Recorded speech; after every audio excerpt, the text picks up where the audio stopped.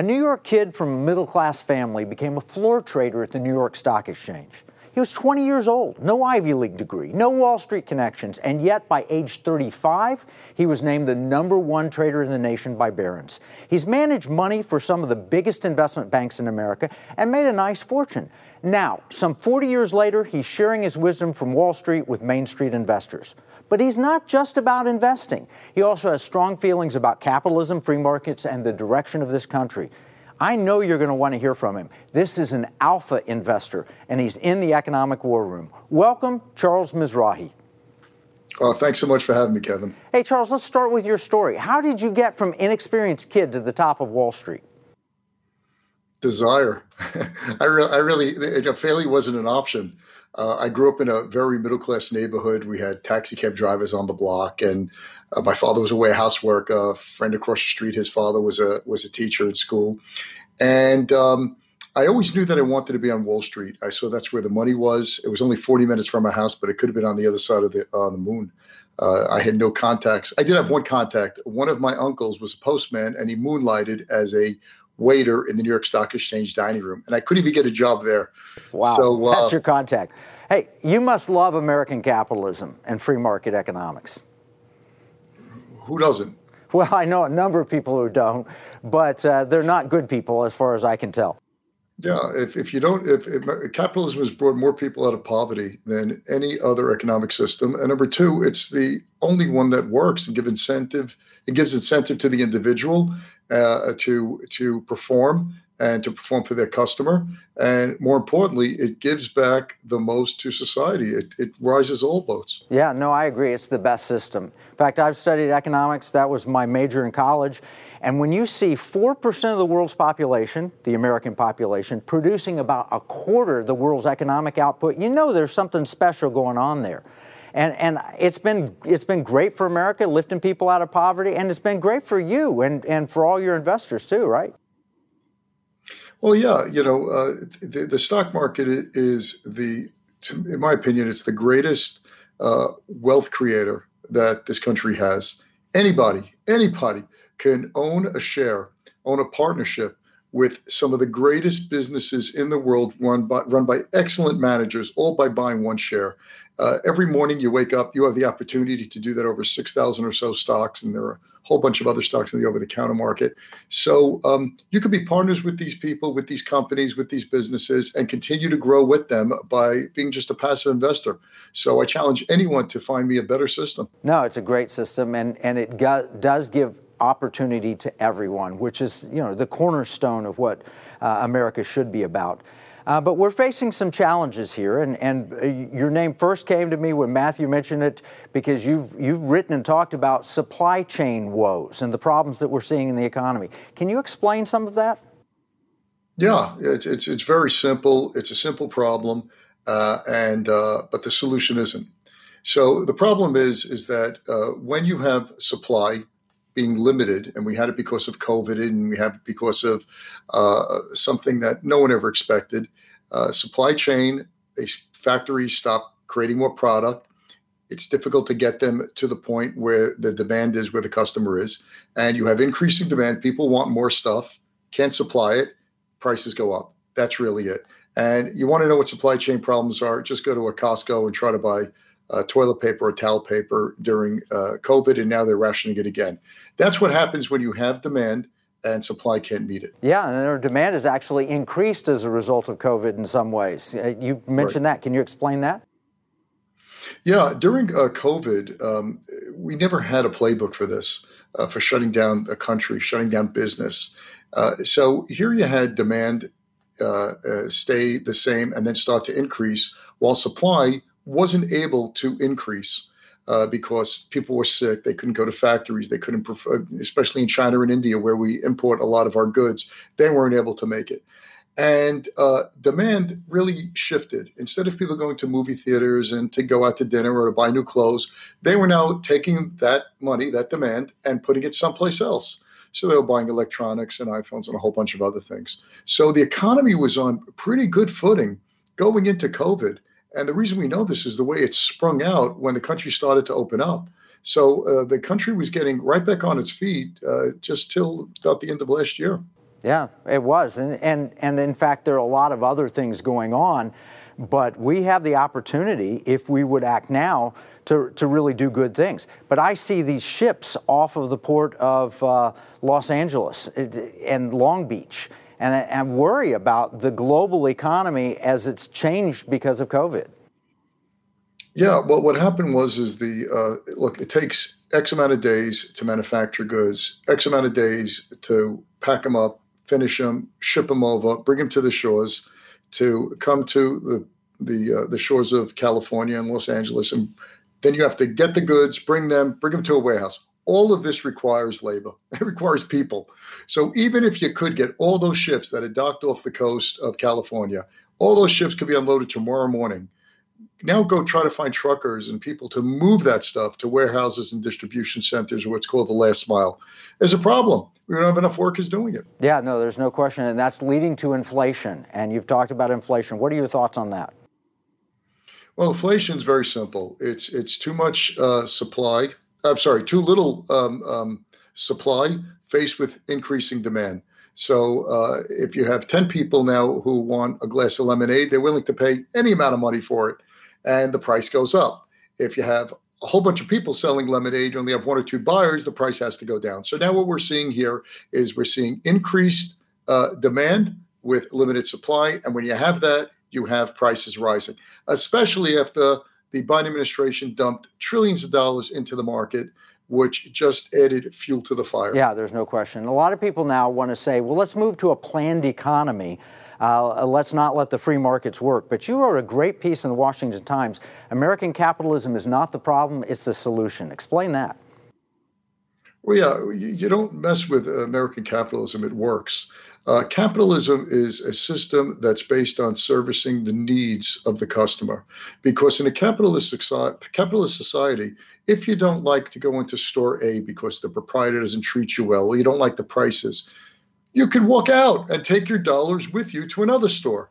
So if you and I had a lemonade stand a block apart and I treated my customers well, and every time they said, well, the iced tea or the lemonade doesn't taste good, or I took it back and I did it with a smile and I gave more value than they paid, I'm going to have a line outside my door. And if you treated them really rudely and you raised your prices, or you weren't nice to them, or you didn't take returns back, the customer is going to leave you and come to me. So capitalism is basically serving the customer to the best of the ability, because if you don't do that, the marketplace will find a way to fill that hole and service those customers that you're going to be losing. There's no question. Well, we're going to need to take a break, but when we return, Charles, I want to talk to you about investing and your new book. Charles, we've been talking about the miracle of American capitalism. One of the problems, one of the criticisms that people point out is that it creates a wealth disparity. But you're working on solving that one investor at a time. And I love this book, Wall Street Profits for Main Street Investors. In it, you're teaching people how to level the playing field, and I love the principles you've laid out. I was trained by Sir John Templeton, and I was once in the investment newsletter business myself, so I believe in your bottom-up approach. You know, we did long-term, value, and bottom-up. Great principles. Tell us about your principles in this book. Very simple. Before I tell you that, I just want to share with you, I wrote that book and I wanted to keep it very short. I wanted to keep it to about 100 pages so the average person could read it in one sitting. And the reason is there's so many business books and so many books on how to or to learn about things is around 3 to 5 pages of good information surrounded by 200 or 300 pages of fluff. So I said people don't have time for that and they just want to get right to the bottom line. So I took my approach, which is very simple, which is time-tested and proven by the greatest investors you mentioned, Sir John, and Warren Buffett, and Peter Lynch, and Seth Klarman, and all of the greats. It's very simple. You buy a stock which represents a piece of a business. It's not a wiggle or jiggle on a chart. A stock is a piece of a business. And the way you invest in a business is the way you should buy a stock. You want to look at a company or a business in an industry that has a tailwind that's pushing it forward. For example, you could be the greatest CEO, greatest investment in a newspaper. It's not going to do well. You could put Bill Gates in charge of selling videotapes. It's not a good business. But when you find an industry which is pushing forward by a tailwind such as healthcare, technology, biotech, any of those, Then you want to find a company run by an outstanding CEO, because at the end of the day, it's the CEO that makes the decisions and runs the company. And lastly, you want to buy it at an attractive price. And then once you do, just as Charlie Munger says, investing is simple. You buy great companies at attractive prices and then sit on your ass and let the company make the money for you. Yeah. That's it. Oh, it's great. The principles I picked up: don't gamble, don't get sucked in, look for viable businesses. Basically, you're telling people that there is a market of stocks, not just a stock market. And like Templeton, you don't tell people to time the market. You don't try and time the market as a whole, but you're looking for opportunities. Now, you mentioned in here 4 great filters from Warren Buffett. Can you share what those are? Yeah, Warren Buffett has that's the thing I've learned over the past 4 decades or so, is the approaches that work best are the ones that are simple. So my approach is very similar to Buffett's, and I learned from him, which is basically you have a checklist. So you don't need to invest in 6,000 or 10,000 companies. You just find a handful. And Buffett's filter is very simple. He says, do I understand the business? Which means, and he's a brilliant man, do I understand what the economics of the business are? Where this business is going to be 3 to 5 or 10 years out? And once it passes that filter, he then says, is it run by a manager who has integrity and who has produced outstanding returns? And then the next thing he basically says, does the company have a competitive advantage? Do they have an advantage over everyone else that makes it pretty hard to take market share away from them? And if it passes those 3 filters, can I buy at an attractive price? And that's it. So that's why I've learned that the great investors are able to say yes or no to any company or any stock in a matter of seconds just by asking 3 to 4 questions. Well, it's brilliant. It is simple, though. You even simplified it further. You've got alpha rules. Tell us what the alpha rules are. Yeah, alpha rules are just as simple. In fact, I just cut them down to make them a bit easier. Is number 1, I always want to find a company in an industry with a tailwind pushing it forward, run by an outstanding manager, CEO, and I want to buy it at an attractive price. Yeah. That's basically it. Yeah, explain alpha, the term. Why did you pick that for your newsletter? Well, that was marketing. They like to play with those terms. Alpha, it's a double entendre. Alpha in the animal kingdom is the number one male, the alpha dog. But we picked a very different reason. Alpha in finance and geek world is the additional return that one brings to the table above the index return. So if the S&P is up 10% and you happen to be up 13%, you brought 300 basis points or 3 percentage points of alpha. It's the extra you bring to the table. So we named it Alpha Investor because we want to give our subscribers that edge, that extra, to not only beat the market, but beat it handsomely. Yeah, well, the opening of your book, you've got a letter in here from somebody who's a subscriber, I believe, to your letter, and then you've got a number of other people that are, just commenting on how helpful it's been. Tell us about your investment newsletter. How's it work? So we have a newsletter. Let me back up 1 second. My father was a warehouse manager. And his idea of an investment back in the 70s was going from bank to bank and seeing which one gave a clock radio, which one gave a toaster or a blender. Back in the day, they used to give you presents if you opened up accounts. He never invested in the stock market. He didn't know anything about the stock market. I never saw the Wall Street Journal in our house ever. And I look back now and think how life would have been so much different for my parents and for us. Me and my brothers, if my father someone would have told him to invest in Berkshire Hathaway back in the 1960s, or General Motors, or IBM, or Walmart. But my father thought investing in a bank or a money market or a CD was investing. So I really was driven to create this newsletter to help the average investor, to Main Street investor, put them on a level playing field with the best research that Wall Street has to offer.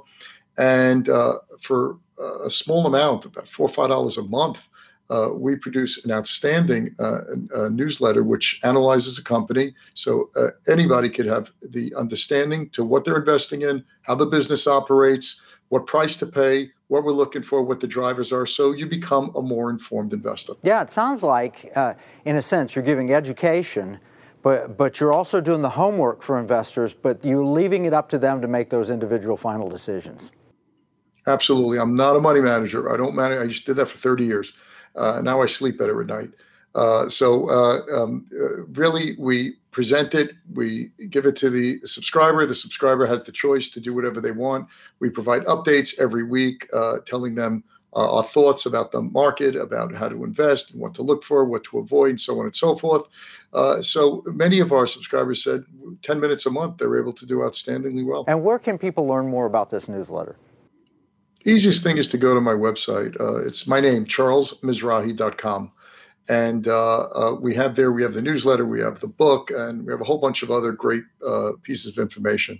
Because my main drive is to help as many Main Street Americans really just get a piece of American prosperity that's all around us. Yeah, that's great. We're going to have to take another break.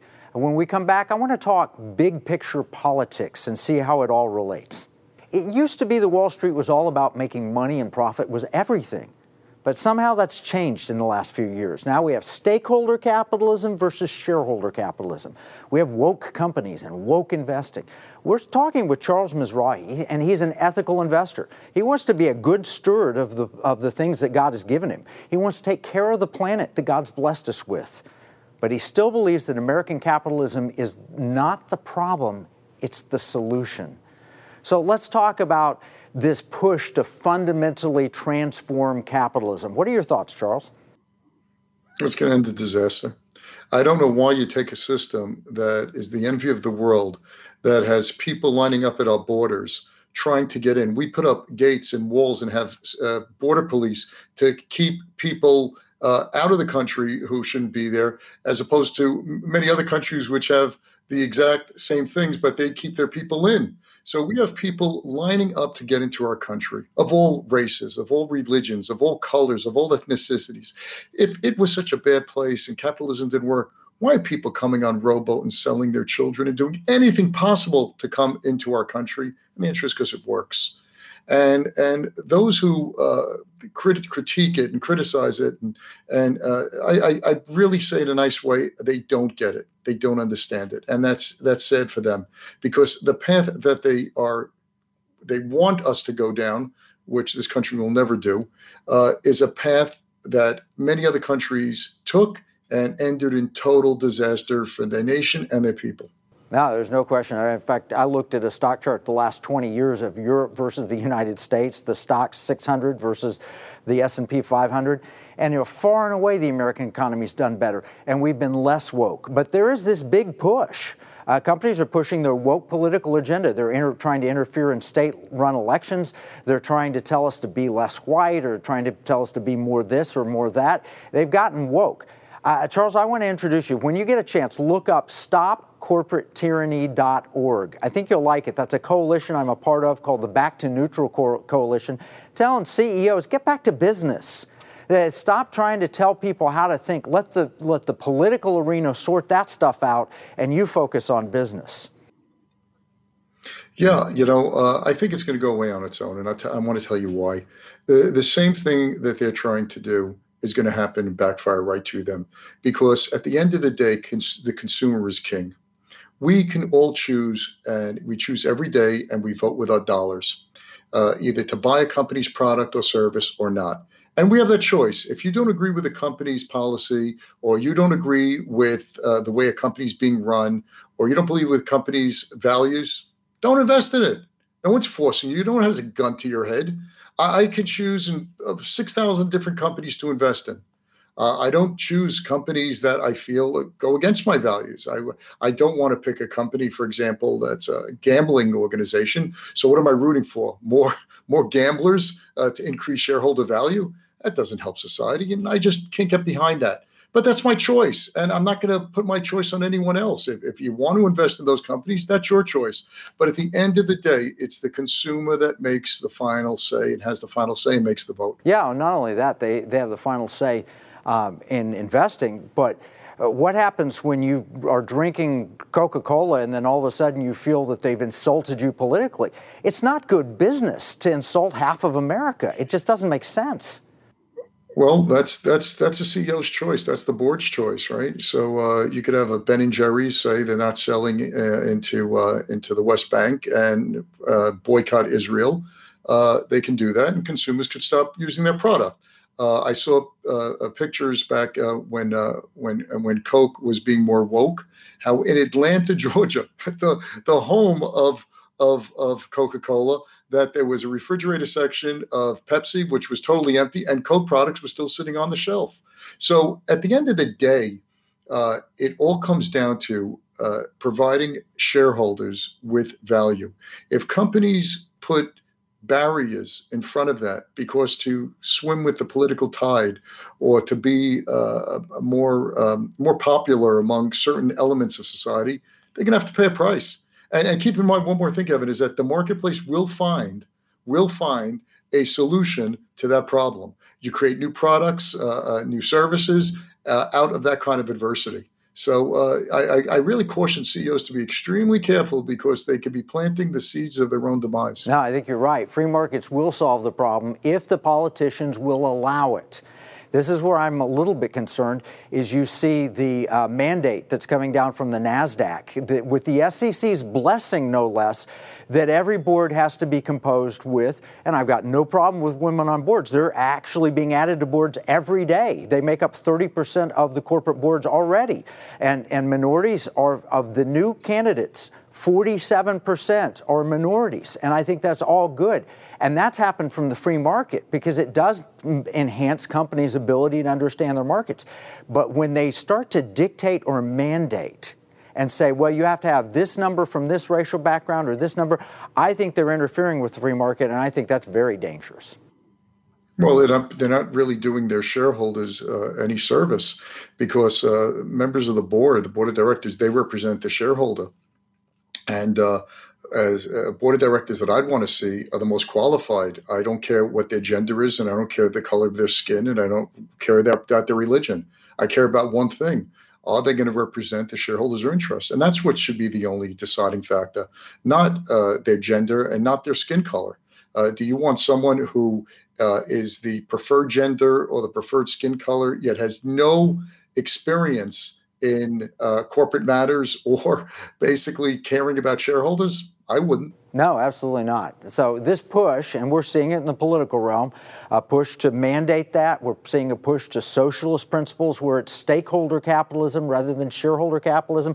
But I love what you stand up for. You're solving the problem that is causing people to look at socialism one investor at a time, because you're helping people take advantage of and participate in great American capitalism rather than stay on the sidelines and complain about it. So thank you, Charles, for all that you're doing. Well, my pleasure. And my dog also wants to thank you because he feels the same way. Yeah, that's great. Well, be sure, go to charlesmizrahi.com, learn about his book, learn about alpha investing. It's a great book. It takes him back to the simple truths that I learned personally from Sir John Templeton. So many Americans have lost the art of finding and investing in great businesses. So Wall Street profits from Main Street investors. We say all the time that you need advice. Charles Mizrahi delivers education in a form of advice through his books, newsletters, and podcasts. Many of you get advice from a client-facing financial professional. For you, it may be easier and more comfortable to have a stockbroker, a financial planner, or insurance agent to work with. If you do, you need to make sure that that person is really working for you and not just for Wall Street. He or she has your interests at heart rather than pursuing a Wall Street and product and pushing it on you. So I suggest you learn from Charles and really see if that's a better path for you.